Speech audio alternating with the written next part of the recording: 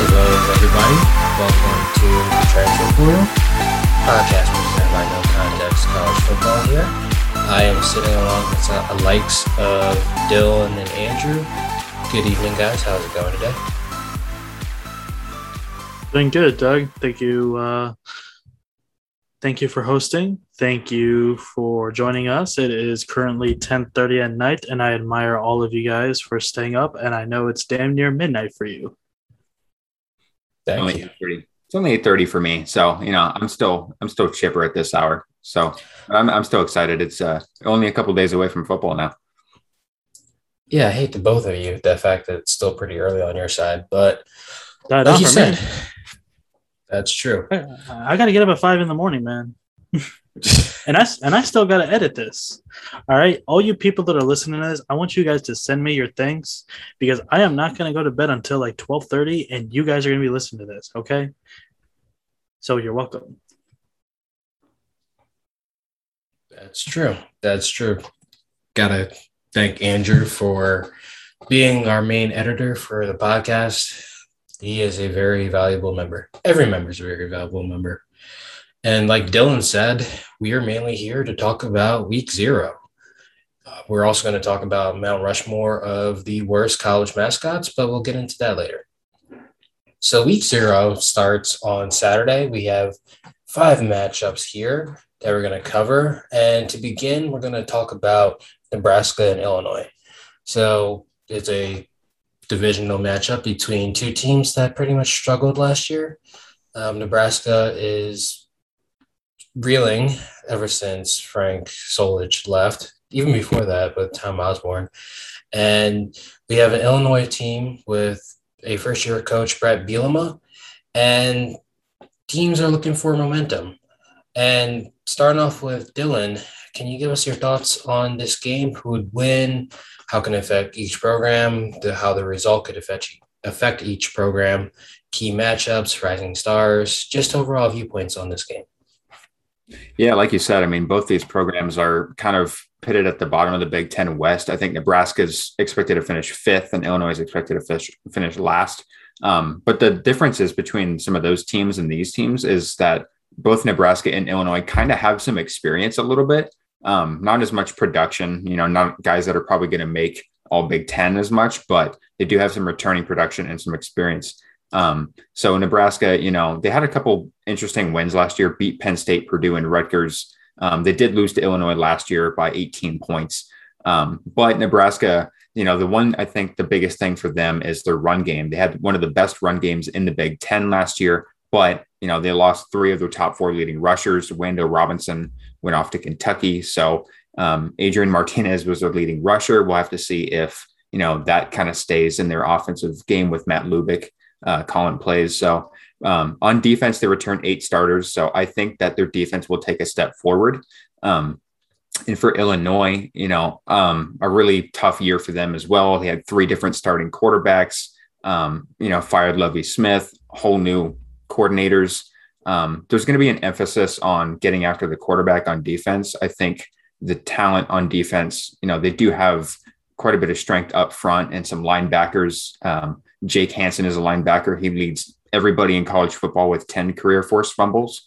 So he's definitely going to be a player to watch. Nebraska has, kind of a struggling offensive line. So I kind of expect Adrian Martinez to be in some trouble early on. But honestly, I think Nebraska has enough talent to win this game. I don't really expect Illinois to do a whole lot on offense. So I think if I had to pick this game, I'd say it would be a pretty low scoring affair, maybe in the 20s. I'd go with Nebraska. I would say 27-20. If Illinois can take care of the ball, I feel like, in Nebraska as well, if they can take care of the ball, because that was a huge problem for both teams last year. I think, it's kind of anybody's guess at who can win this game, but I do think Nebraska has the edge on talent and, returning experience. Perfect, Dylan. Dylan's going with Nebraska. Andrew, how about you? What are your thoughts on this game, and what are your thoughts on potential trajectories of both these programs, or add any additional thoughts that you may have? I think this game is going to be so terrible that it's actually going to be fun to watch. I mean, I think that's really it, to be honest with you. I mean, look, Nebraska's only going to be returning 3 starters from last year. Not a good sign. The most returning experience that they have is on the offensive line, and they're only returning 2 guys from the starting offensive line. What I will give Nebraska credit for is they did have, as Dylan said, the second best rushing offense in the Big Ten last year, which is kind of crazy to think when you consider the fact that, Scott Frost is on such a hot seat right now. But then again, is it really a good sign when Adrian Martinez was your leading rusher last year?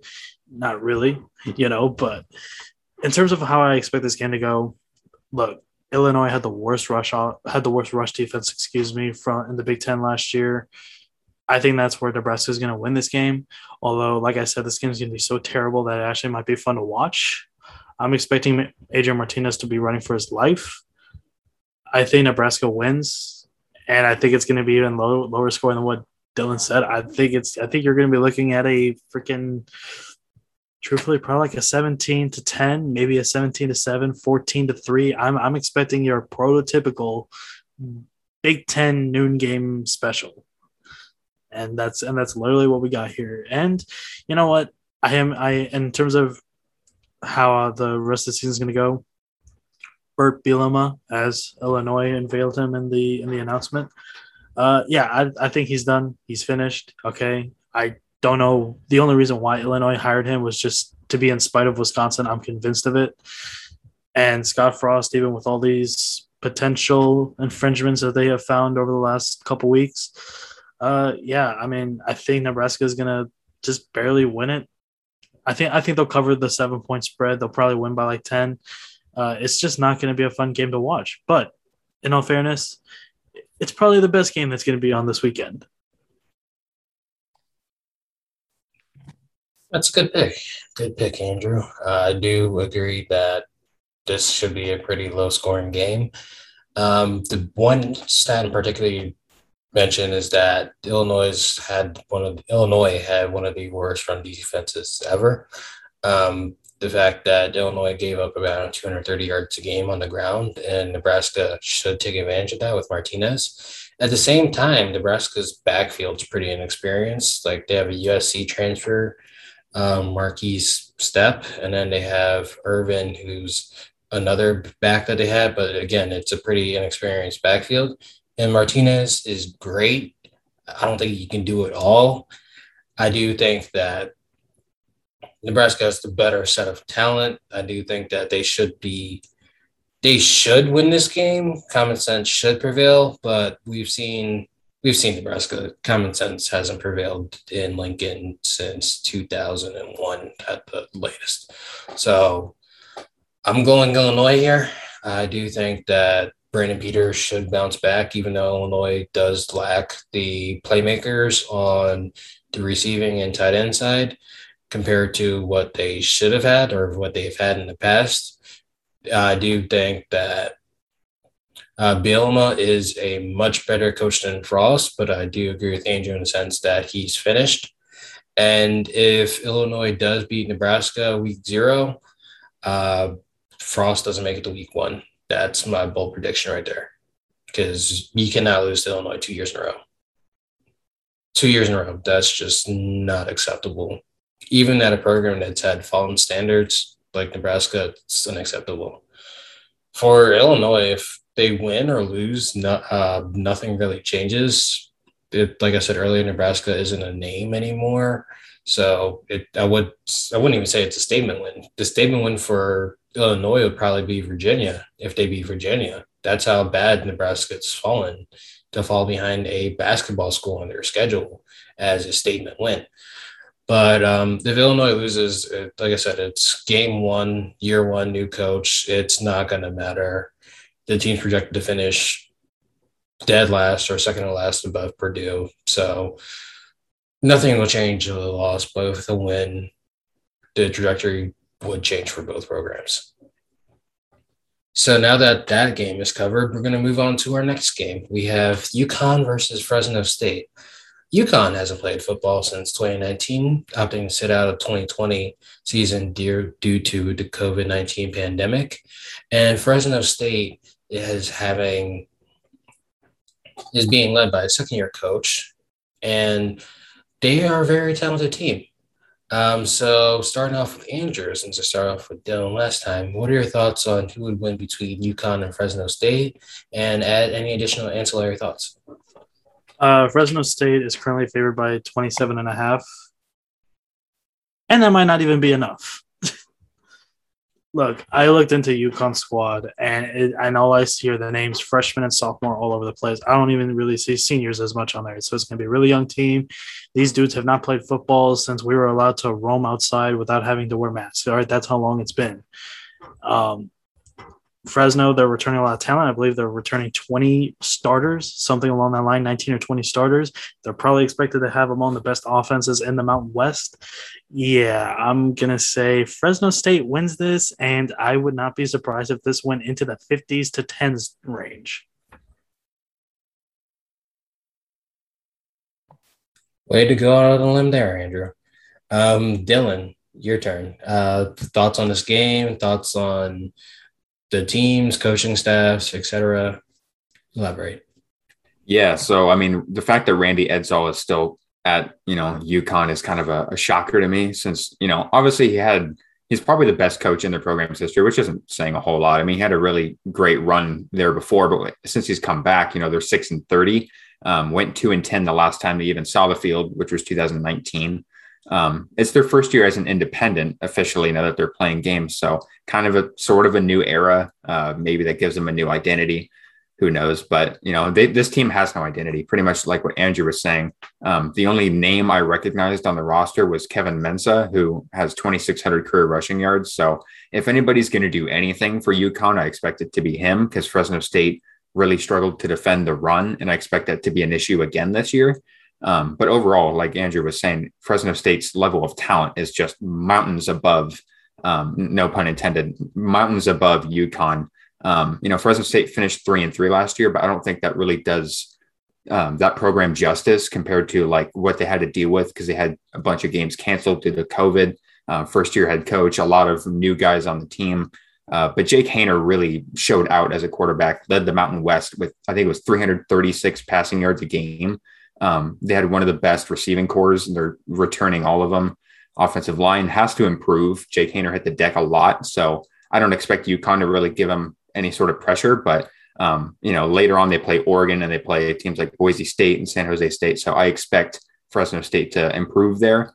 And then the defense, the biggest thing for the defense is their ability to get after the quarterback. They're ranked third in the country in sacks per game with just over 4. I think that's, UConn's probably going to get sacked 7-8 times in this game, whoever they decide to start. And then Oregon, I feel like Fresno State's going to kind of pressure Oregon next week as well with that ability to get after the quarterback. But if Fresno State's going to struggle at all, I expect it to be, like I said, on the ground, UConn's run game. But yeah, I'm going to go probably 55-3. I don't expect UConn to get in the end zone at all. I got a trivia question for y'all. So the last time that UConn stepped on the field, like Dylan said, they went 2-10. One of those wins was against UMass. Could any of you guys name the other school that they beat? 2019. Was it Temple? No. I can't say I'm too educated on UConn football, so I'm not gonna take a guess. I'm gonna go. I gotta.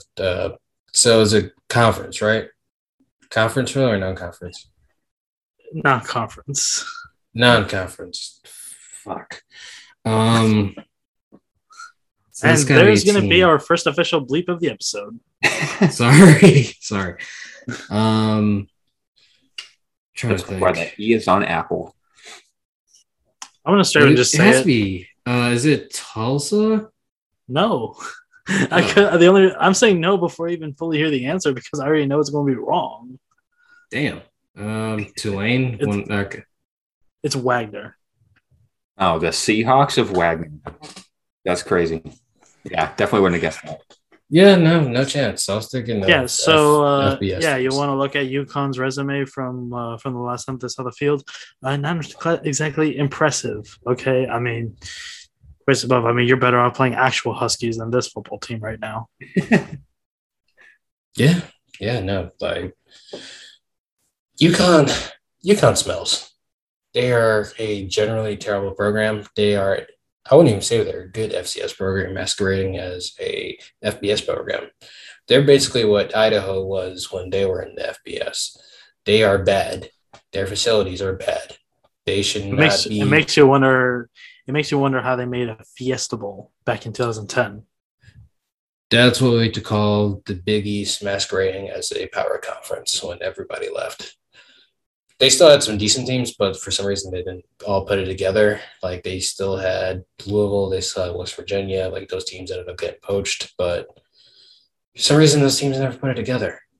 But besides the point, UConn's awful. They gave up 41 points per game the last time they did play football. I wouldn't even say play football. Last time they showed up on a field because whatever they do not play football. They're just there to run cardio, not trying to tackle anybody. They just exist. Ronnie Rivers will probably have 100 yards rushing, 50 yards receiving by the end of the first half. No, first TV timeout. I apologize. Yeah, no, UConn's just awful. I can't even say that they win. I can't even imagine if they win. If they do win, Randy Edsall will probably make like 35K in bonuses alone. If they lose, you probably make 10K in bonuses alone. But UConn's just, it's a disgrace to football. I'm sorry. I don't know why I'm railing on UConn too much, but I just hate Randy Edsall. Fresno State should win pretty easily. They do have a stud linebacker, Tyson Maeva. He was a transfer from Boise State and one of the Florida schools. I believe it's Florida International. Yeah, but he's a stud. He led Boise. He was second and third in tackles in 2 of the years he played heavy minutes at Boise State. He should help shore up defense for Fresno State, and they are a potential contender in the Mountain West. So that's all I have for a game preview. Sorry, it turned into a UConn slander session. But moving forward, we have a really interesting matchup between Hawaii and UCLA. Hawaii's in its second year under Todd Graham. Showed a pretty decent start. It do apologize that they aren't playing in their old stadium as it was condemned recently. And then we have UCLA under Chip Kelly, who is pretty much fighting for his job this year. So Dylan, what are your thoughts on this game, rising stars, keys, matchups, and any sort of tangent you might go on against players or coaches you might hate on either of these teams? We'll see if we get that far. But I actually really enjoy this matchup. I love watching Hawaii against Pac-12 matchups. If you remember that matchup a couple years ago against Arizona, when Khalil Tate was like just short of that touchdown at the end of the game. I really hope that this game's kind of like that because that was a lot of fun to open up that year. I kind of expect UCLA to handle this one pretty easily, but I do think Hawaii is going to be a pretty competitive team this year. They're expected to finish fifth in the Mountain West Western Division. They have a new offensive coordinator, which is actually Todd Graham's son. He was the pass game coordinator and the running backs coach last year. I wasn't really expecting their offense to be as good as it was last year because Siobhan Cordero, their starting quarterback, when he was, I believe, a true freshman, I wasn't really impressed with him playing behind Cole McDonald. But last year, I think he had a pretty solid year, 2,000 passing yards, 14 touchdowns, 6 picks. He had 483 rushing yards as well. He was the first Hawaii quarterback to lead the team in rushing in 30 years. So pretty impressive year last year. But I think the rising star for them is Calvin Turner. The guy, when I say he does it all, he really does it all. He played Wildcat quarterback, which is what he did in high school as well. Played running back, slot receiver, was a kick returner. He scored 11 touchdowns and did it 3 different ways. So the guy's going to be a star. I hope people know his name. On defense, I think they have a really solid secondary. Cortez Davis was one of their best players last year. Darius Muaso, I don't know if I'm saying that correctly, but he was top 5 in the country in tackles per game. So that guy's a tackling machine. But, Hawaii, I think their biggest flaw is that they gave up 200 some odd rushing yards a game. I think they could do a pretty good job against the really solid receivers that UCLA has, like Kyle Phillips and Chase Cota, and Dulcich at tight end. So I think UCLA will probably win by 17 or so. I think UCLA's offense is going to be probably not as good as you would expect them to be throughout the season. I think they'll kind of find their way.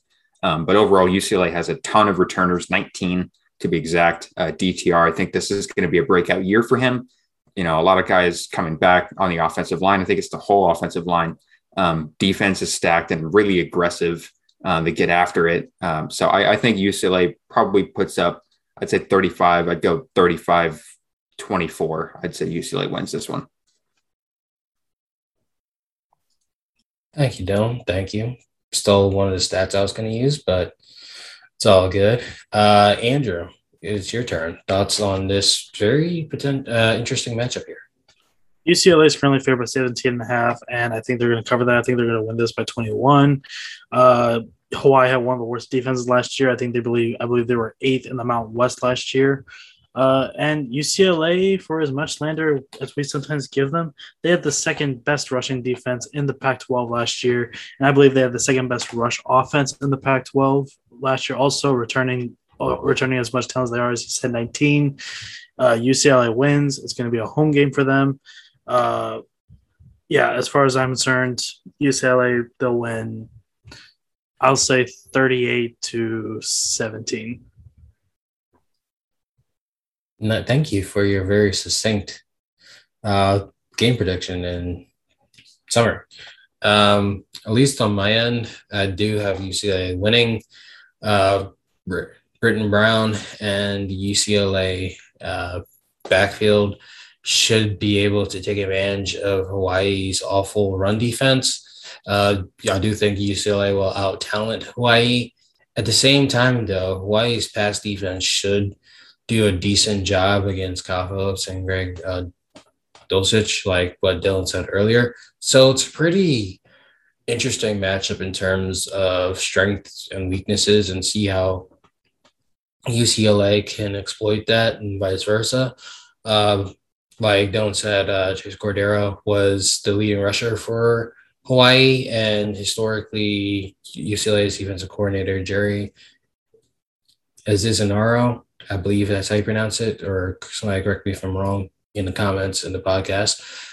He has historically struggled with quarterbacks that can run. So there is a potential for Hawaii to gain some points there. But in the end, I just do think that UCLA will wear them down by the third and fourth quarter. The one issue that UCLA has had in the past is that they cannot finish out games. They'll have big leads, or they'll even have leads, and they just can't finish out. They'll lose games that they have no business losing. I would be wary of picking UCLA, but I do think that they are going to use this game as a momentum builder for LSU. Because if not, if they lose somehow and they end up 0-2 before they face Fresno State, which is also not a guaranteed win, Chip Kelly's probably not going to go bowling, and that should deal it for him. So this game means a lot, and he should win. Hawaii side, it really doesn't mean much if they lose, but if they win, it is a program-building moment for Todd Graham before he bolts off to another job in the next year. Anyways. Something I do want to bring up real quick is that UCLA last year, when they went 3-4, 3 of those 4 losses were one-score games. So as you're saying, the question for me with UCLA is not the talent. It relies down to, can they just finish out the games? And that's just the main thing. I mean, are we, how long has it been since Josh Rosen made that huge comeback against Texas A&M? Well, lately it feels like that they've been doing the opposite of what happened in that game. So for me, is Chip Kelly going to keep the troops together enough to finish out the games? If he does, this team could probably be in a really good bowl, at an 8-4 or 9-3 at the end of the season. Yeah, and piggyback off of that, I think talent-wise, I think this team, compared to who else is in the Pac-12 South, I think they're good enough to actually come out of the South and represent the South in the Pac-12 title game. They were actually my pick to go to to Vegas for the championship game. Now, Utah, USC, and Arizona State are, I think, the only other teams that can compete with them. But like you said, UCLA is going to be tested really early. I mean, Hawaii is not necessarily a gimme, but it should be out of their first 3 games, it should be their easiest one. LSU, I'm not super high on LSU. I had them pretty low in my top 25. I'm not high on Max Johnson. The defense was garbage last year, but they still have talent. Obviously, they're still LSU, great coaching staff. And then Fresno State, we've already talked about them and how tough of a team they're going to be to beat. So, if they struggle, if they're 1-2, I think after the first 3 games, then I feel like Chip Kelly's seat's going to get real hot. I expect them to go 2-1, probably with the loss to LSU. But with a 3-0 start heading into conference play, I feel like UCLA could be back on track. Agreed. Moving on, we have the game of UTEP and New Mexico State. I normally would have a smart quib about some of these teams, but I genuinely do not have a smart quib here, as it's probably the least knowledgeable I have in regards to both these teams. So moving over to Andrew, what are your thoughts on this game? Key players, matchups? The floor is yours. I don't have any. In all seriousness, I read a stat today saying that UTEP's going into this game favored by 10, I believe. And this is the 4th largest spread total that UTEP's ever been favored by. Let me see if I said that correct. 4th largest spread total that they've ever been favored by. Yes. So this kind of tells you that this either tells you that UTEP is either not ever been really that good to the point where they could be favored by more, or that New Mexico State is so terrible that they have allowed this to happen. And I'm going to roll off of the latter. UTEP, I mean, I really don't even know what to say, to be honest with you. To be honest with UTEP, I mean, Aaron Jones University. That's what I like to refer to it as. I mean, they're returning 8 starters on offense. They're returning 2 of their top 3 receivers from last year.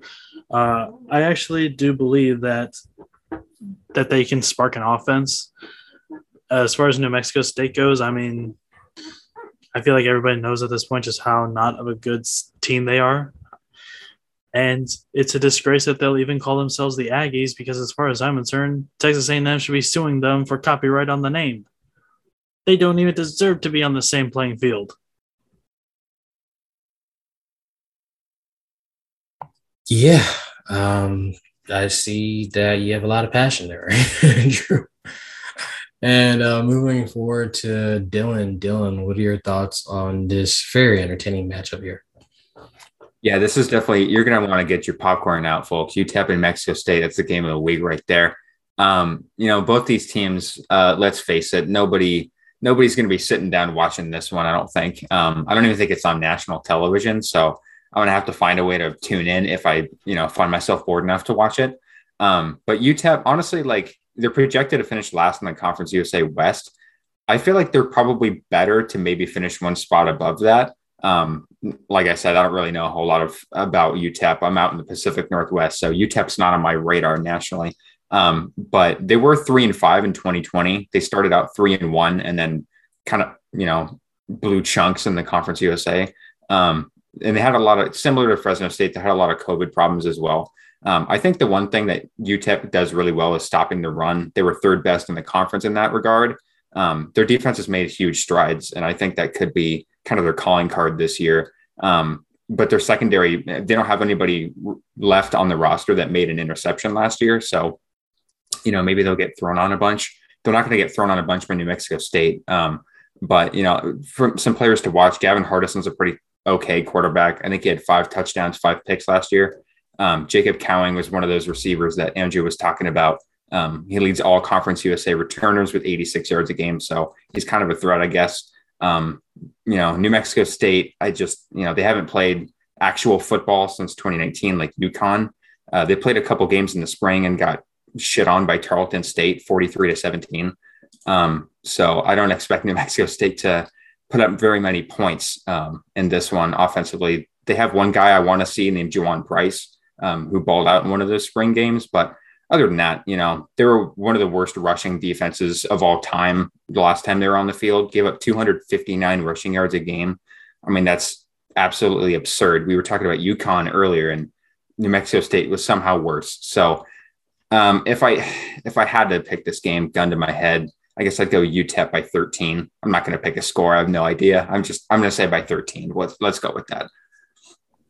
Just wanted to answer Dylan's question from earlier as far as like he doesn't even know what network it's on. It's on something called FLOF, which I looked into it. It means flowfootball.com, which is honestly, don't laugh when I say this. This looks like a website that streams high school games. Maybe it is. Maybe these programs. Maybe it is. Who knows? It's on the FLOF network. Go check it out, folks. Yeah. What's the link again? FLOF. flowfootball.com. That's it. So like Flo, the girl from the Progressive commercials, who is annoying as hell, has been scoring me for 13 years, and then football. So flowfootball.com. Not sponsored because by it does air high school football games. Right now, they have a high school football game scheduled for 7 p.m. tonight between Lebanon and Miamisburg. Not sponsored by Progressive. Yes. Hey, but you know what? I see a lot of Texas high school games on here. I might have to get in on this. There you go. All right, so back on track to UTEP versus New Mexico State. To be honest, for me, UTEP should win. Even though New Mexico State played those two games in the spring, they did not look good. They let up a lot of rushing yards, but it's spring ball for a program that originally thought that their season was done. So I'm not going to read anything into it. But even before the season, New Mexico State's not good. They've made one bowl, I believe, in like the past 500 years. It was a pretty entertaining Arizona Bowl. So give credit to Doug Martin for bringing them there. But in general, UTEP should win. Deion Hankins should run all over New Mexico State. They have a nice JUCO recruit in Tyrese Knight, who should be able to help slow down ball carriers and play in space as well. As in terms of trajectory for both teams, I genuinely have no idea how this would impact either of these teams. With UTEP, I can probably get the closer idea. They might be able to go bowling if things break their way a few times, but this is a must-win for them. I looked at New Mexico State's schedule. They play a lot of Power 5 teams. They're not going bowling.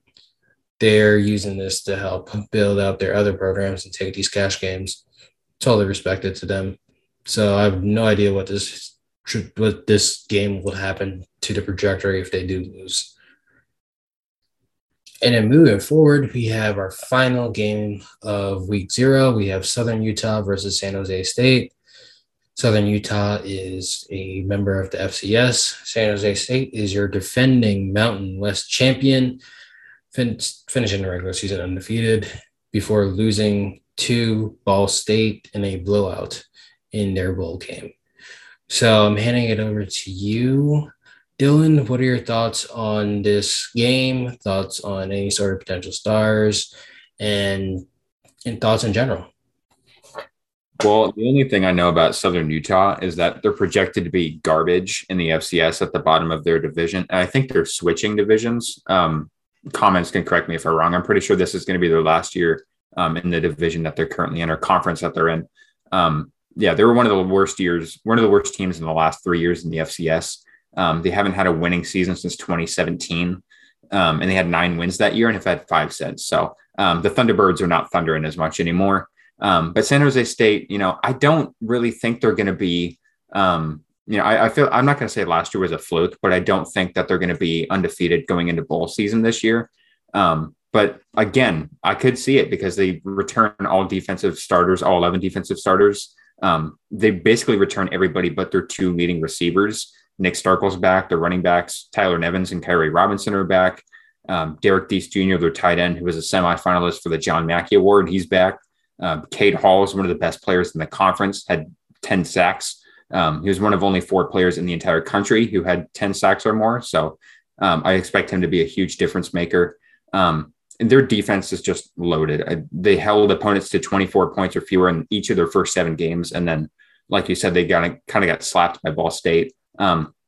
they probably should have won that game if everybody was healthy and the COVID thing didn't happen. Because if I remember right, they didn't have either of their coordinators because of COVID, and they had a bunch of starters missing. So if everybody was healthy, they probably would have won that game. Probably would have been more entertaining at least. But yeah, I would say I could see San Jose State shutting this one out like 45-0, to be honest with you. I don't know anything about Southern Utah except for the fact that their name is the Thunderbirds, and I think that's dope. But other than that, I don't know much. I think San Jose State's going to kind of run away with this one pretty early. I do agree with pretty much everything you said. The Thunderbirds is indeed a great name for a football team. Andrew, handing it off to you. Thoughts on Southern Utah versus San Jose State? San Jose State's currently favored by 24.5 points, and I think they're gonna cover it. Nick Starkley is probably going to be the best quarterback in the Mountain West this year. Like Dylan said, they return 11 defensive starters. They return 9 offensive starters. I know nothing about Southern Utah. Yeah, I mean, that's pretty much it. I think San Jose State wins this one. They'll win this easily, and I'm not going to be watching it. Pretty succinct. Please, potential Southern Utah and San Jose State podcast listeners, please don't feel offended by what Andrew said. He will indeed be watching that game. We all will be watching that game. In terms for me, but San Jose State should win this fairly easily. Like Dylan said, Southern Utah's not been good. They were 1-5 this spring, actually, in the FCS. The team is not good. They do have an All-American on their team. He led the team in tackles and sacks. His name is Alakea, and there's a hyphen in the last name Davis. I'm not going to try to pronounce the name because it's not going to be pretty. But he's a great talent. But at the same time, San Jose State returned all 5 of their offensive line starters. So I think they'll be able to neutralize them pretty easily. And then looking out for potential stars for San Jose State, like Dylan mentioned, Derek Deese Jr. and Isaiah Hamilton, they should be able to pick up the receiving slack for the team as Trey Walker and Bailey Gathered left for the NFL the previous year. So with them having an expanded role, I do think that San Jose State should have a better offense. Not a better offense, at least they need a better offense in the red zone because the red zone conversion rate was not good, but they should still have that big playability and they should be able to score touchdowns. So that's it, everybody. We have covered week 0. And before we go, we did mention that we would be doing a Mount Rushmore for worst mascots. So I have Andrew here. Andrew, please explain how we're going to do this for you. So before we started recording, I had Dylan arrange the numbers 1 to 3. Each person was assigned to a number, and the order that he says it is the order of the snake draft. So within the order, we have Dylan. He's going to be taking the first overall pick. I'll be taking second. Doug will be taking third. He'll be taking the fourth. Just your typical snake draft that you would think of in fantasy football. And we all have our little queue of terrible mascots. And I just think we're just gonna have some fun with this. We're going to let Dylan get started. And essentially all we're doing is we got a list of who we think are the worst mascots, and we're just going to go in order. And we're going to let you guys decide who has the worst or best. Trying to figure out how we word that. But who's going to have the best Mount Rushmore of terrible college football mascots? And I think I pretty much made that all explanatory. Yeah, so I have my short list. I knew immediately who I was going to take as soon as I found out that I had the first pick. And I'm going to go with Oski the Bear as my first overall pick. I absolutely hate this bear so much. I did a podcast about mascots in the Pac-12 for another publication, and I went on a pretty long tangent. I'm not going to repeat it all. Basically, I just said I wouldn't allow him around my kids. I think he's creepy. I think he's a cousin of the It Clown, all that kind of stuff. I don't like his face. It's horrifying. He has like human white gloves. It's just creepy. The outfit's crazy. I just hate him. So he's my first pick. The only thing he'll ever be first in is that he's the worst. That is an upset. That is an upset. That's all I'm going to say. And just like that, this is going to be like Kevin Durant falling to second overall, because I feel like this would be number one on most people's draft board. I, of course, am going to go with the Stanford tree. Guys, think of your biggest fears: spiders, tigers, lions, snakes. Who the fuck is scared? Oh, gonna have to bleep that out. Who the hell is scared of a damn tree? I have never walked outside and said to myself, I am scared of that oak tree. I am scared of that pine, palm trees. I've never even heard of being scared of a tree. And just to make it worse, you have to give it a face. You have to give it a creepy smile. No arms. It's a tree. Guys, we're talking about a tree. All right? Just why? Literally, just why? All right? Stanford, you need to have... Stanford is the only university, as far as I'm concerned, in the FBS where the student athletes have to pass a certain test, the same test that the student entrants have to make. And this is the best that smart people could do. I said enough. Andrew going with a conventional choice. I do not blame him. That tree is ugly. I do find it endearing, though. Wouldn't have been my choice. My choice right now is the tiger from Clemson. The tiger, if you've ever seen Requiem for a Dream, that tiger looks like it belongs. Those eyes looks like it went through some sort of participation in some sort of drugs. It is cracked out. It is one ugly mascot. All Clemson has to do was make its pupils bigger. All it had to do was make its pupils bigger and it would look normal. But nope. Decided to make it look like a junkie. So the tiger from Clemson's my pick. And since we're doing a snake draft, I'm coming back around and I'm picking the Nittany Lion from Penn State. It is the laziest attempt at a mascot for an animal. There is no creativity. There's no type of budget put into it. It's a mascot with a scarf or a mascot with, they'll put a jersey on it, but it still looks like a rug that you get from the dumpster. It is absolutely nasty looking. An unwashed rug that you get from a dumpster. Like it's just so unkempt and lazy. And I would say I'd expect something better from Penn State, but I don't, because they love simplicity. They love being lazy in the terms of tradition, but the mascot stinks. I thought you were going to go in a whole different direction when you were saying I expected better from Penn State. I thought that was going to go a whole different route. Because people have talked about that route for pretty much at least a decade. Plus, we're trying to keep it lighthearted here. I'm not going to delve into that. The family-friendly show. Even though we said the F word multiple times already, yes, we're still a very family-friendly show. It's an 18.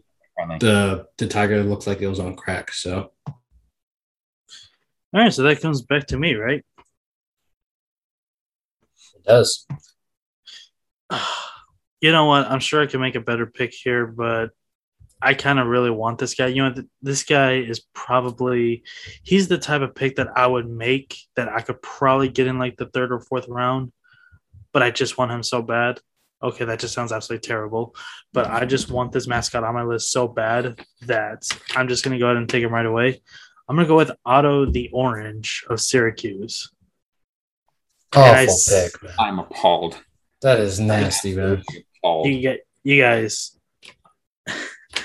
I want to give a special shout out to 5 Points Vids because he did a video about 3 years ago on the worst mascots in college football.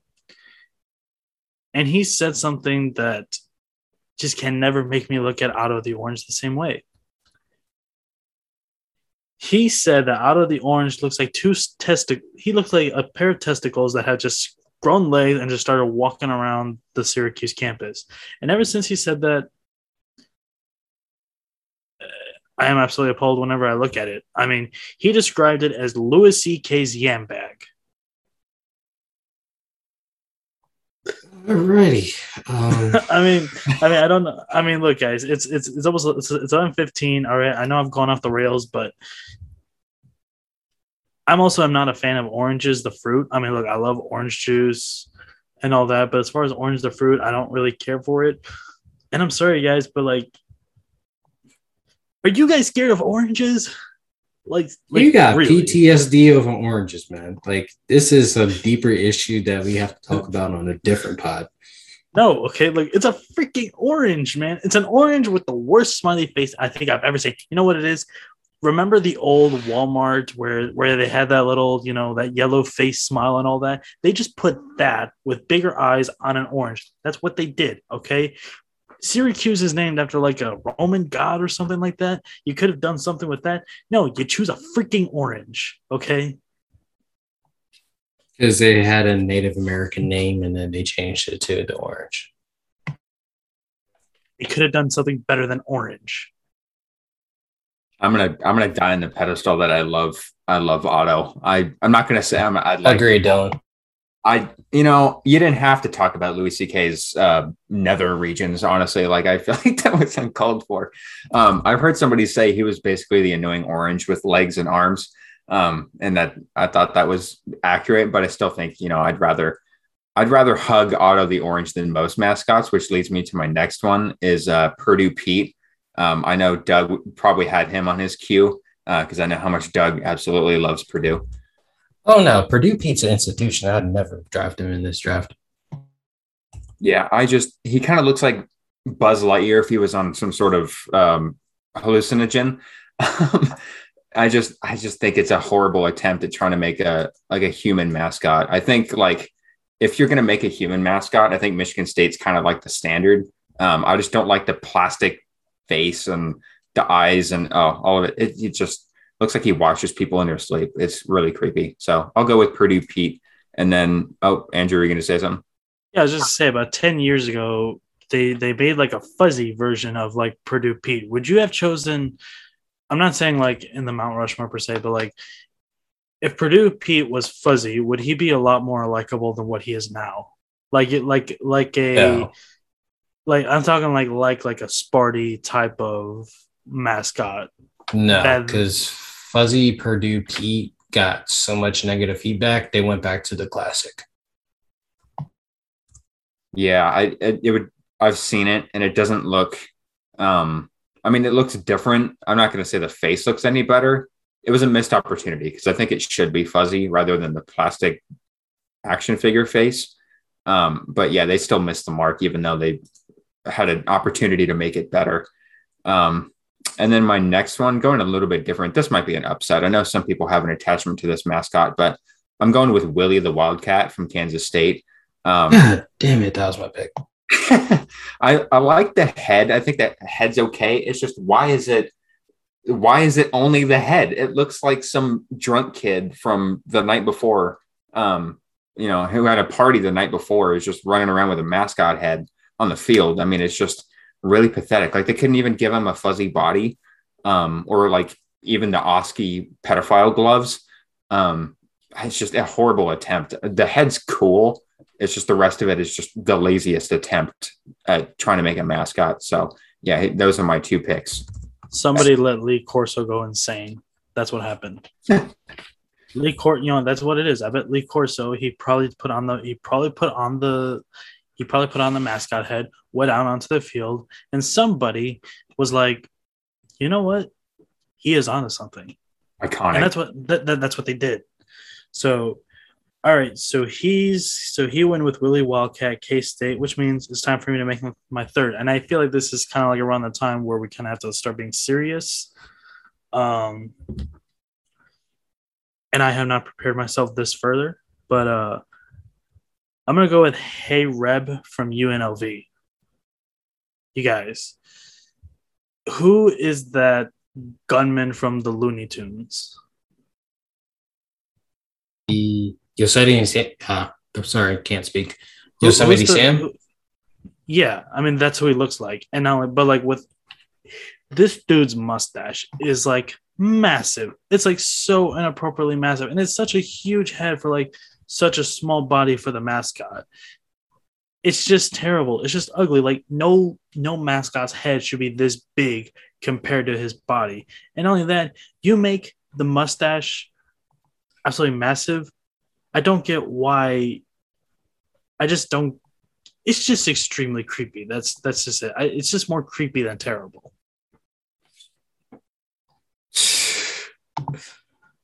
Don't blame you. Alrighty. And I will make my third and fourth picks here. So my pick for my third one is Captain Kane of Tulsa. So both of you guys go on Google real quick and look at Captain Kane. Let me know how it looks, because your reaction will let me know everything. Looks like a comic book character from like a first grade book I'd probably read. Exactly. Captain Kane. This looks like Radioactive Man from The Simpsons. It is bad. It is cheesy. It is generally awful. An actual hurricane, which is what they used to have, looked better than this person. Tulsa, disappointed, man. Should have went with the actual hurricane. And then finally, I will go with Lightning from Middle Tennessee State. It is kind of hard to mess up a horse mascot, but they did. Actually, it's not supposed to be a horse. I think it's supposed to be a Pegasus, but either way, it's ugly. It's not kid-friendly enough. It's a weird Barney spinoff looking monstrosity. Like, you can tell it's been drawn by adults. Like, there's no type of fun to it. It's just like, you want a mascot? Here's a mascot. So, yeah, those are my four. You got the Nittany Lion, the Clemson Tiger, Captain Kane, and Lightning. All right, my turn. Time to finish it off. I'm gonna go ahead and just be straight up honest with you. This next mascot is like completely biased. I'm gonna go with Goldie Gopher of Minnesota. You guys, I'm sorry. I have a lot of reasons to hate Minnesota, both the state and the actual school itself and the football team. But this dude, Goldie Gopher, probably has the most punchable set of butt teeth I think I have ever seen in my life. If I ever see that dude face to face, he better have dental insurance, because I don't know what I'll do, but he won't have those butt teeth very long. He also has the absolutely weirdest smile. There is absolutely, it's the same thing with Oski. There should be no smile in the universe that should smile cheek to cheek the same way that Goldie Gopher does. Also, I remember one time a couple years ago, I think I forgot what happened, but I was really pissed off at Minnesota, and I was chatting shit at the. Oh, there you go, another bleep that I got to put in. But I was talking smack to one of the Minnesota journalists, newspapers, or whatever, and their avatar is literally a cartoon version of Goldie. And every single comment that I put, they liked it, and they liked it. Liked it so much to the point where whenever I pulled on my notifications, all I saw was Goldie go for pictures, up my notifications, up and down. I don't like this dude, okay? I wish I could put this dude through a table, all right? Let the hate come out of your heart, man. Goldie is goated. Let the hate get out of your heart, man. Let the hate get out of your heart. I didn't realize Andrew and I had so many differences with mascots. If you have anything bad to say about the Oregon Duck, I will fight you. I'm just saying, like, I know how you feel about as a football program. No. Everybody loves puddles, man. Yeah, but like you had the same thing about Syracuse. Is like, who's scared of an orange? Who's scared of a tree? Who's scared of a duck? Honestly.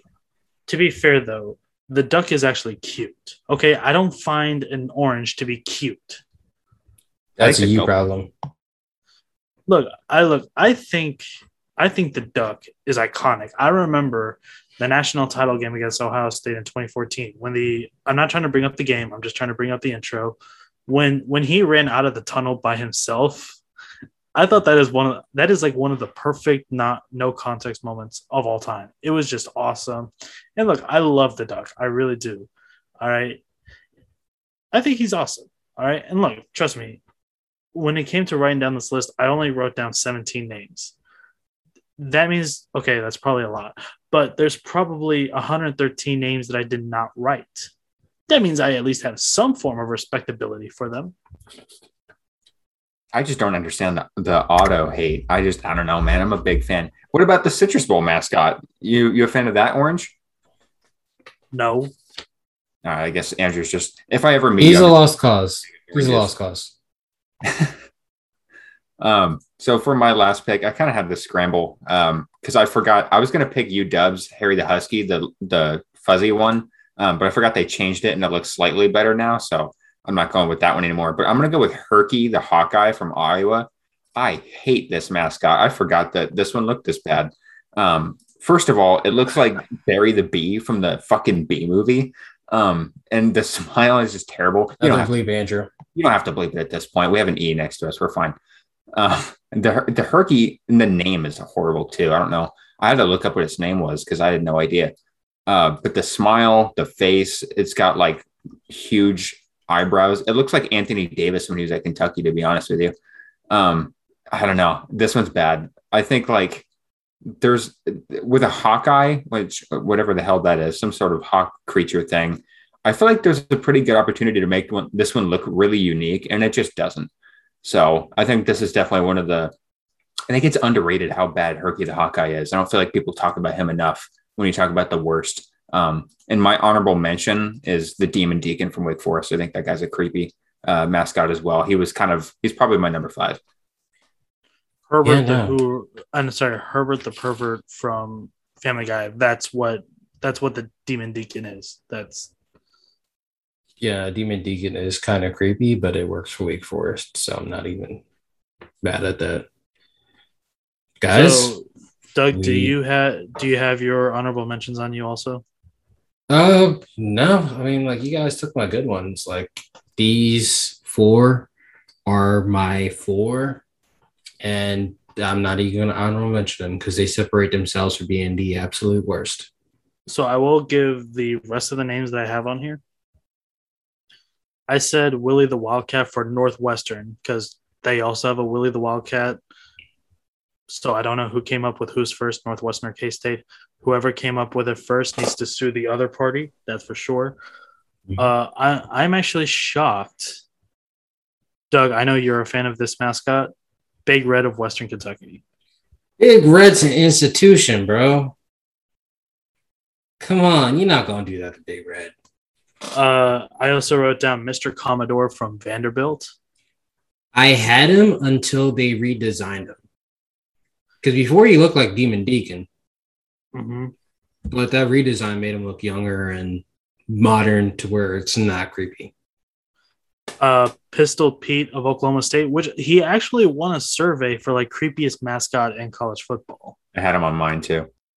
I mean, it's kind of the same thing that I said with like the Hey Rev for UNLV, except his head is actually plastic. Like It's just creepy. I don't know how they make it work, but they kind of do. But he's still ugly. My thing is like, you put blush on a mascot with a plastic head. Like, that is weird. I got both Lil Red and Herbie Husker for Nebraska. Little Red, no, Andrew, come on, get out of here. You're not gonna do that, Little Red, man. Like, your list is generally pissing me off right now. Oh, just wait. Dylan, I think you'll have an agreement with this one. Benny Beaver of Oregon State. Thank you. I was just going through the Pac-12 mascots earlier today, and I just saw Benny Beaver, and I was like, those are some of the creepiest eyes I think I've ever seen in my life. He's even creepier in person. Trust me on that. I also wrote down Super Frog of TCU. I'm not going to argue that one. Because I've never seen an actual horned frog before in my life, and apparently they're common here in Texas. I've lived here in Texas for over 15 years, and I have yet to see one. And the last one that I have on my list, which I'm actually kind of disappointed I didn't pick him, Buster Bronco of Western Michigan. Some good, some bad. You're still dead to me, though, for Big Red and Little Red, man. I didn't even pick him, though. But to have him in your thought process for this. Everybody hates Big Red. No, they don't, man. Big Red is a part of the fiber of college football. Do you hate Big Red? No, I don't at all. Not even a little bit. Did you know that there was an Italian radio station that actually copied Big Red? And Western Kentucky actually sued them. And they won, actually. Good for them. Exactly, man. You got to protect Big Red at all costs. I don't know why anybody, especially the Italians, would try and steal some Hillbilly Hicks design, because the Europeans laugh at us for no reason whatsoever. But they did. They got sued for it, and they lost. As far as I'm concerned, that's a victory for America. Okay? So I'll give them that. Lil Red, I mean... Could at least pick the actual, not... Was it Herbie Husker? Yeah. You could at least pick Herbie Husker. But nah, Little Red, man, you can't be doing that, Andrew. Well, I will say this about Herbie Husker. He is the absolute most stereotypical of a Cornhusker that you could think of. And that in itself is enough to land on any worst college football mascot list. My dad's from Nebraska. I can confirm that fact. That's fun for Herbie, but don't do Little Red like that ever again. All right, everybody. Andrew, Dylan, any last words before we sign off? Long live Otto the Orange. I still hate Goldie. And I would like to apologize for the following institutions that I have slandered today: the University of Connecticut, Penn State, UTEP, New Mexico State. That should about cover it. If I slander anybody else, I do apologize. Let me know in the comments. I will say this: every university that I've slandered today, which I know is quite a lot of them, go ahead and cancel me. Because guess what? I will not apologize, and I stand by my comments. Oh, I stand by my comments too. I just apologize because UConn actually went to a 5-minute diatribe, which shouldn't have happened. But in any event, thank you guys for listening. Tune in next time. We'll have a recap of week 0, and who knows, we might have another Mount Rushmore. So, good night.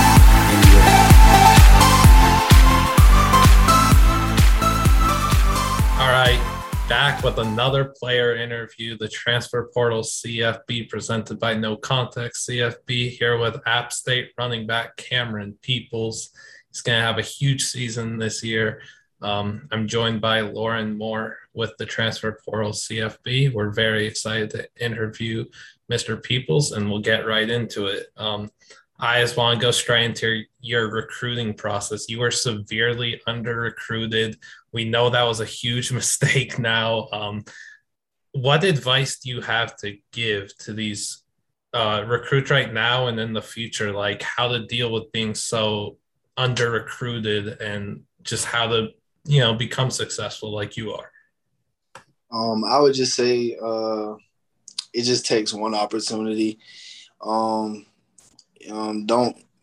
worry about, your dream school or anything like that. I feel like when it comes to this sport, you kind of have to put all that to bed and, just take it on the chin. Like, maybe your dream school won't want you, but, somebody else does. Somebody else is going to value you as a player and the abilities that you have to bring to the table. So I would just say, all it takes is one. And, once you get that chance, get your foot in the door, put your head down, work hard, and, the rest take care of itself. Who was your dream school growing up? My dream school was Bama. Oh. Yeah, I mean, I grew up there, so, my whole family Bama fans, so I grew up a Bama fan. So, yeah, I was a huge Bama guy. All right. So through your career, playing football, high school, and, through college now, you've had several coaches. Is there a coach in particular who's impacted you personally off the field, as well as someone who on the field has really changed your life and just improved your game through on the field and off? That's a good question. I've had a lot of different coaches, who I've taken bits and pieces from. But I've always been like a big guy on like not forgetting where I came from. And so a lot of the coaches who had a huge impact on me were actually like in Little League. A guy by the name of Coach Troy, was one of my very first coaches ever, Coach Rusty back home in Alabama. Coach Stafford, he played at Auburn High School. He wasn't really a coach, but his son played, and he was just one of those coaches that was like always around us. I can't really give too much credit to any specific coach just because I've taken so much from every coach I've ever had, and they all impacted me in such a different way, and I respected all of them on that same level. And I really wouldn't be where I am today if it wasn't for the coaches, from Little League to high school, and here going through all those coaching changes with from Satterfield to Drinkwitz and his staff to the staff we have now, and I try to look at it as everybody's not going to always be there, but while they are, get as much as you can, value them, take their advice because, they've been places that I haven't been. And, hopefully one day I can get to the level that those guys had and, pass the torch down to some other kid one day. So things like that about leading and everything, what is your biggest motivation headed into this season? Man, my biggest motivation is honestly is just winning. I'm a competitor. My teammates are competitors. I hate to lose, and last year, left a sour taste in my mouth. Just the way we went out. Granted, we did pretty good, but we had a lot bigger expectations, and we didn't meet up to them. So this year, I want all that revenge. I want everything we lost. I want to win. That also my family. My family is always a huge motivation. My mom. One of the reasons I play as hard as I play every single game. Right on my wrist every game for my mama, FMM. So winning and family. It's only thing I can think about. You speak to how y'all closed the season, and you do say it was on a sour note, but You put up massive numbers in the inaugural Myrtle Beach Bowl. You rushed for 317 yards on 22 carries. You had 5 touchdowns. You have the most rushing yards in a single bowl game and like ever. That's gotta be amazing to be able to say that. And your 5 touchdowns in that game tie like 6 people, including Barry Sanders. Like I know you say the team went out on a sour note, but you're in some elite company and you should feel really good about your performance and all that. And I was just wondering how you're going to use that to fuel yourself for, the upcoming season, build off of that. I feel like a lot of people saw, what I can do and, that just that display. Still, it's just one of those moments and like a player's career that, you're never going to live down. And I feel like that's going to be one where I can always look back and be like, this happened. But honestly, I try not to let it, get to me as much. I thought about it for maybe that night, next day, and then, it was just, back to business. I want to do better. I want to be better. And I feel like this year going into it, I got a little bit more respect now. Still probably not as much as I feel I should have. So just I feel like my momentum, I'm gonna just take it and that I did and just keep adding to it. Is really just that's something I've been able to do since I was 5-6 years old, and I don't see that changing. So hopefully I can just continue to play that well against ECU next week and the next week and the next week. I feel like it's going to be a target on my back, but I like the pressure. Yeah, you definitely need more recognition. That's you and I both know that this year we'll all see the People's Heisman hashtag will be trending plenty of weeks during the season. As you continue to become more and more successful and you get to the NFL, I just want to know what ways you plan on giving back and giving back to the community and everything. Like, how do you plan to make an impact off the field? So one thing I've always been big with is, just motivating like younger kids under me. As I was growing up, my little cousins, we would always play ball. I would teach them everything I would learn from the high school coaches. They just got on varsity. I text them last week giving them advice. And one thing that I've always wanted to do and I thought was just really cool is just, and a lot of people do it, but like those camps that they have for kids and all that kind of stuff, I want to be able to, go back home and use my connections that I got from college experience. And hopefully once I get to that level, NFL experience, just to bring some guys in and, give the kids back in my area a legit opportunity to go to school. A lot of kids where I'm from don't end up going to college, and a lot of them bank it on sports. So I want to, who's to rob a kid of their dreams? I want to keep them motivated, and I can do it. So I mean, y'all can do it. Y'all can do it too. I'm no different from them. I want to help my community back home in Bama. Give those kids an opportunity to go play ball, achieve a degree, and hopefully that just continues to motivate the people in my area and just letting them know that they don't have to always be down. There's always a way out. So there's been big changes on campus recently. There's football changes. There's just life changes. Being back on a campus, having classes start that are in person, how's that been? And just readjusting to time before as an athlete and what y'all have been doing?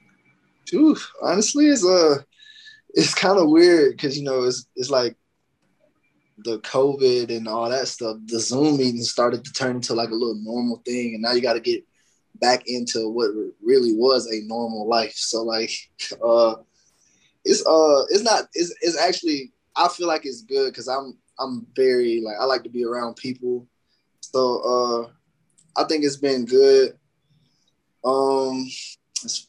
It's kind of a little different now that we have to, go to class and then, adjust our schedules according to like practice, meetings, breakfast, all this kind of stuff. But I think it's good for, the freshmen or the sophomores now to, actually have that college experience of, what it was really like before, everything went crazy and went online. But I think everybody's adjusting well, and it's been pretty good so far. So you talk about those freshmen, some new additions on the team, everyone. How do you kind of enforce that drive into them about wanting to make a bigger splash this season that's been done in past seasons and just keep some motivation going and some drive continuing? One thing about App State is it's huge on culture. So I think it's just something that's just put into us as we arrive here, as we start to practice and get around the team. It's just it's not like other places. You're not gonna see guys wanting to come in every single day and just want to be around each other and be around football. It's so easy to be motivated because you got, older guys like Corey Sutton and Thomas Hennigan and Caleb Sperling, who all just want to come in and work and, be great. And it just, you see it. And like ever since I've been here this past summer, I've seen like a torch just lit under every single person on my team. Like the freshmen are coming in and putting in extra work. And it's not, it's some places where, you want to preach that to guys, it's the work that you put in that people don't see, doing more than what's expected. And that's one of our core values, is doing more than that's expected. And Coach Clark preaches on that. And our freshmen came in and, I feel like they adjusted quick. It wasn't really much of a, big difference gap in talent. Those guys came in, they wanted to work. They've been working hard all camp. And, I feel like they're going to do great things when the opportunity arises. So we've spoken a lot about the highs that you've experienced in your career. I do want to go back to one of your low points. Unfortunately, in 2019, you were poised for a big breakout season as a redshirt freshman, but after 3 carries that you excelled and you went down with the torn ACL, unfortunately. I just want to know, like, what was running through your head when that happened? Were there any like doubts you had looking at the future? What was the recovery process like, and how do you feel now? It was tough. Anybody who's ever had that injury, they know it's a grind. It's definitely anybody who has to step away from the game, who really loves it, it hurts. And I remember just, feeling in my leg. It almost feels like, my leg just got shot, and I just kind of, tried to get up and walk it off. And, when I realized I couldn't, I was just like, oh man, something's not right. Went to the tent, he told me it might be my ACL. I busted into tears, and when I recollected, the first thing I thought of was, let me get some crutches. I'm going to go out on the sideline and let me cheer on my teammates. So, I decided right in that moment that, if I can't, be on the field, I want to contribute in some type of way. So I was going to be the number one fan. I was going to be the hype man. I was going to be more excited than the coaches, the players, the fans, every game day, no matter, whether I was in the dorm or,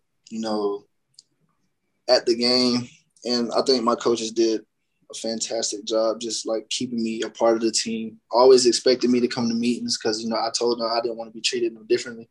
I wanted to be there as much as possible. I wanted to feel like I was still useful in some type of way. And, I brought just a very fun characteristic to the team and, keeping guys motivated the best I can and just still kind of learning, other aspects of the game. And I took that time to really focus on my mental. It was hard though, just to stay positive I definitely got down on myself every now and then, but I never doubted my process as far as what I would be able to do when I came back. I never let that even creep in my head because I trusted my trainers. I trusted myself. I prayed a lot, and I trusted God's plan, and I knew He wouldn't fail me. So I just I put the work in, and COVID happened, and I ended up away from my trainers for 2 months. So I had to face that battle and, focus up again and just put the work in on my own. So I went back home, and I'm at, I live in a small town, so I don't have much to work with. And I'm getting like workout plans from my trainers. They put me on this app and all this stuff, just stuff that I can work with my leg. And I'm using anything I could. I'm doing jumps on my porch and, using the cracks in my sidewalk to do line hops with one leg, setting up cones in the field beside so I can, practice my strides and getting some strength back in my leg and all that. Came back early in the summer so I could meet with my trainer by myself. Because I wanted to be ready by the first game, and I wanted to play. And by the time we got to play against Charlotte, it was a decision where usually people wear a brace or something after an injury like that. And, I was like, nah, I trust, all the work we put in, I trust it. So we're going to go out there, no brace, no nothing. Let's just go play. And it just, once I got back out there, it was just natural. Everything felt great. So as the season went on, sometimes it feel like fatigue or anything like that, but honestly, it just got stronger and stronger. Now I feel like I could pretty much do anything that I was able to do back before the injury, maybe even better. But, I put on a lot more weight. So I feel like probably at the peak of my athletic ability at the moment. You're definitely in store for a big 2021 season. And you did speak on this a bit here going into my next question. You spoke about just training for your strides. When I watch you play, I notice those long strides that you take. I think they play a big pivotal role in your success as you break off long run after long run, accumulate this absurd yards per carry. I'm curious what you think your top skill is. My top skill, I would say probably either my ability to break tackles. I don't like to be tackled by one person. That's a failure on my part. I don't blame the O-line or nothing. If somebody's in the backfield, it's just one person, and I see them before, like I want to break that tackle. I feel like I have a very good stiff arm. My teammates, they're kind of used to it by now. They know when it's coming. That's my go-to move, my stiff arm. But I feel like definitely eluding tackles and getting yards after contact. And I'm sneaky fast. People don't think I don't know why, but like I'm sneaky fast. I was very fast. Before I tore my ACL, I would have put myself in the top 3 fastest on the team, honestly. I was crazy fast. And I had that long stride, like I use it to my ability. If I get out in the open field, I don't see myself getting caught. It's over. You're gone. Yeah. If I get in the open field, like you're not catching me. So talk about all that you're able to do on the field this off season. You've gotten quite the attention of some preseason accolades with the Maxwell Award and some other watch lists and all Sun Belt first team. What do those mean to you headed into the season? Nothing. Honestly, it's great getting the recognition, but honestly, I still got to go play. Like they're just, I can or I may have this opportunity, but It's great for the recognition, but they don't mean anything if I don't go out there and perform in the way that everyone thinks I'm capable of. And, I try not to show it too much attention. I honestly forgot about the Maxwell one, if you're not going to lie. So hearing that again was kind of crazy, but I try not to show it too much attention just because there's still work to do. And, if you focus too much on the future, you'll miss what's right in front of you. So I try to stay in the moment and, keep working. I'm just excited to play. So, whatever happens after and whatever I can get, that's fantastic. I'll celebrate it when the time comes. But right now I'm just ready to play. Yep. So is there a game that you're looking forward to the most? Someone you're looking to see again this season? At the moment, I'm just ready for ECU.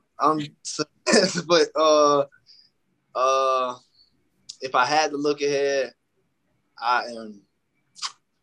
Miami is going to be exciting just because, Hard Rock Stadium, Miami playing the U, biggest opponent as far as exposure wise.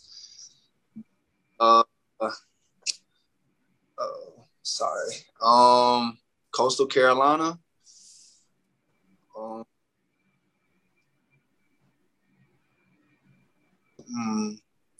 Louisiana and Marshall. All 3 losses. I want them back. Yes, great take. I mean, I think y'all are going to go out there and beat Miami. You could ignore that banner right there. I got App State win it. Super excited for that one, Also super excited to watch y'all revenge against Coastal, turning into a nice little rivalry there. And ULL, as you mentioned, Sunbelt is sick, man. So many good teams. People got to start putting respect on this great conference. Yes, for sure. The next question I wanted to ask was, I want you to sell yourself to like an NFL team if they are watching this, or an evaluator. Sell yourself on why you're the perfect guy for this NFL team. Well, one thing they're gonna get out of me is super hard worker, an ultimate competitor. If there's anything that I can do to make the team better, that's the guy I'm gonna be. Whether that's catching routes or blocking, my running gonna take care of itself. But anybody who's looking to have me on their team we're gonna win. I'm not gonna let the man across from me beat me, beside me beat me, and at the same time, my teammates and all that, especially like in the running back room, it's gonna be a competition. But I'm also gonna be that guy. I'm not gonna be the type of person that'll be like, oh well, I should have won the job. It's gonna work. If I get beat out, so be it. I'm still gonna put the work in. I'm gonna be there to cheer my teammates on. But they definitely getting a winner. I think this interview has really shown, like anybody, that you are the perfect player to want on a team. You put the team first and everything. Don't want to talk about any of your in-game accomplishments. That's really, really dope to see. I do want to speak again to your skill set. One thing I want to see is more work in the receiving game. Is that something that we could see this season? Is that something you've been working on? It's definitely something that you will see this season. Last season, we're such a run-heavy team. Mm-hmm. It's harder for the backs to get some love in the passing game. But this year, this summer, I worked so hard on just routes and getting out on checks and everything like that, and getting a new offensive coordinator. I talked with him and I was like, man, running great, but I need to, I want to catch the ball. So I'll definitely get the ball out in some routes this year. And honestly, I can't wait. Haven't dropped the ball in, I think, 4 weeks. Went through the whole count, every target I caught, So I'm feeling pretty good about it. The work shows, I was with all the receivers running their routes. I won't run them in the game, but we got our own routes we gonna run. But I'm running their routes on every play, every concept that we have, just so I can, work on that part of my game too. So I think that's something that I've improved so much, and I'm excited to, actually get the opportunity to add some passing yards to my resume.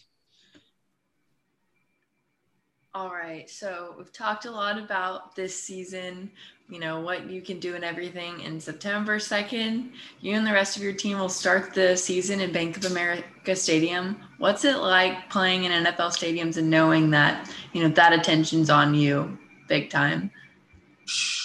Oh, honestly, it's going to be crazy. This is going to be my first time playing in the NFL stadium. So it's going to be fun. Everybody's looking forward to this. We got a lot of guys on the team from Charlotte. I'm pretty sure ECU does too.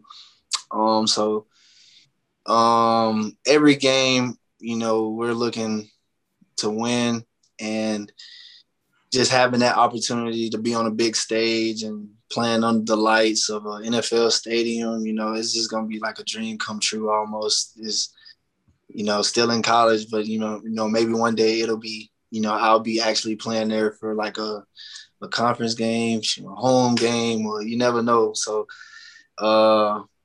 looking forward to it. Can't wait to play. And, it's going to be even better. I actually have an old high school teammate who plays for ECU. So he's projected to start, so it's going to be fun playing in the NFL stadium against one of your homeboys you grew up with. Super exciting. So, in your opinion, what is the best part about playing college football? I gotta give it to the fans. I got to. It's just fans is a very underrated part. I feel like it's a very underrated part. And last year showed that the fans were definitely missed. It's that energy. You see how crazy college football is all over TV. It's huge, and that the fans can electrify the whole sideline. It's just it's just so crazy having all those people yelling and cheering you on and cheering on your team. It's just you walk around town and everybody bar. Yeah, but definitely the fans. Also, this is just from a player standpoint, the brotherhood that you get with your teammates, unmatched. You're building relationships, friendships that are going to last a lifetime, and it's almost like a family. I'm pretty sure any college football player would tell you that this is these are some of my best friends, brothers that I've ever had, and a life after football. These are probably be the guys, that I asked to be in my wedding, or, the guys, I'm taking trips with. So if I could say anything about college football, fans and, the brotherhood that I've got from my teammates would probably absolute best thing about being a college football player. When you were growing up, what was there a running back that you admired a lot and try to emulate your game after as a kid? So I used to watch. I like the older guys. So I watched a lot of Walter Payton highlights. And I was also a huge Bama guy, so they will always have a good running back. So Mark Ingram, then Derrick Henry ended up coming along, and he's about my size, maybe a lot bigger. He's a lot bigger, a lot bigger, but just that size guy, that big size guy. But yeah, Barry Sanders was, his ability to break tackles and, beat people with speed after, after contact was just crazy. But But Walter Payton was my favorite. Watching his story and how, and just seeing how he was a bigger guy too, but the way he could move and the way he would just fly all over the field, it was just crazy to watch, and very inspiring. The Bears, like as a kid, I used to change my NFL favorite team like every 2-3 years, but the Bears were my favorite for a while just because how great he was. You definitely have a unique skill set. The NFL definitely doesn't have a lot of players like Cam Peoples coming into the league that should appeal to them in a few years when you enter, whether it be this upcoming draft or the one after that. You'll get drafted. We know that. When you were growing up, what other sports did you play? And could you have gone and played at college level in those sports? Well, I played baseball before I played any other sport, and I played basketball. I didn't play like organizational basketball to like 6th grade, but I used to play like with my friends from like in just at in the street or something like that. But I played baseball all the way up to my freshman year of high school, just because at that time I was just like, I need to pick two and give my body a break. So it came down to football and basketball. Love basketball, was really good at basketball. Football, love football, really good at football. I feel like I was good at baseball. I was pretty good. Like I said, I'm a competitor. You can put me in any sport and, I do okay. But I feel like if I really would have focused on any specific other one, I probably could have went to the next level and played. I'm a little shorter for like NBA or anything like that, so I'd be more of a guard type, which is I didn't play guard. I played more of a forward position just because of my physicality. I didn't foul. I ain't foul a lot. Never got in foul trouble like that. But I was just, bigger, stronger guy, could jump really high. So I played the 4. Baseball though, I was insanely good. I loved baseball so much. I hated that I had to give it up, but it was honestly I couldn't go without playing basketball because that atmosphere back home was it was crazy. And baseball didn't get as much love, but football was a given. And I feel like that's just the way he directed me. And I wouldn't give up football for anything in the world. I am curious what position you played in baseball. You name it. I played anything but catcher. That's the only position I did not play. But I was I was mostly center field and shortstop. But I played at every spot throughout my entire career playing baseball. I wouldn't play catcher though. I couldn't do that. Too much pressure. I didn't want to get hit in the face, miss the ball. I was like, nah, you can miss me with that one. All right, this is my favorite question to ask people. What is your favorite sports movie? Remember the Titans. Love that movie. The best movie. I feel like a lot of people got their own opinion, but I feel like that's the absolute best sports movie ever created, ever. Correct answer. Yes, great job. Also, just what's a place that you want to travel the most? Oh man, I would say Dubai just because I've seen so many things about Dubai. But honestly, the world's huge, and I keep seeing new stuff pop up. So I'm like, golly, I just want to, I've never been outside of the country. I've never been to Bahamas, nothing like that. So but if I had to choose anywhere, I'd go to Dubai and then see what that's talking about, and then go to maybe Australia.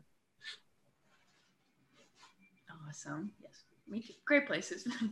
What would you? I think I'd go to the Netherlands. There's pretty tulip fields, lots of flowers. Is that cold? Is the Netherlands cold? I feel like that's cold. Yes, cold. I have no clue. For me, I do want to go somewhere where it's cold, though. Somewhere in Canada would be dope. And then we'll go into the pick six here. Rapid fire. What's your favorite food and your least favorite food? Favorite food, anything to do with hibachi or Japanese. Least favorite food, I don't know. All right. Well, who's the funniest player in the locker room? Is it you? Is it someone else? Is it a coach? Man, that team's so funny. I would say either Zarion Hayes or it's definitely Zarion. Definitely Zarion Hayes. All right. What's your favorite meme? My favorite meme? Oh man. Dang, that's a lot of pressure. I don't even know.